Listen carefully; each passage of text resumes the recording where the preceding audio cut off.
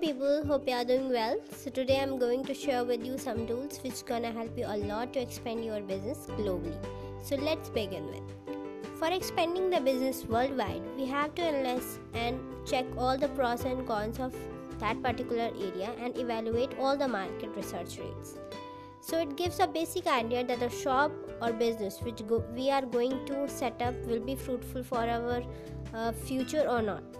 So for such kind of detailed analysis, I am going to share the basic 3 tools which will give you complete data. So first one is Google Market Finder.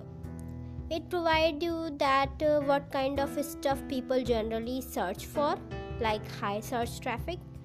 And second one is Google Keyword Planner. It helps to look at the volume of search ads, like what kind of ads people generally used to see there.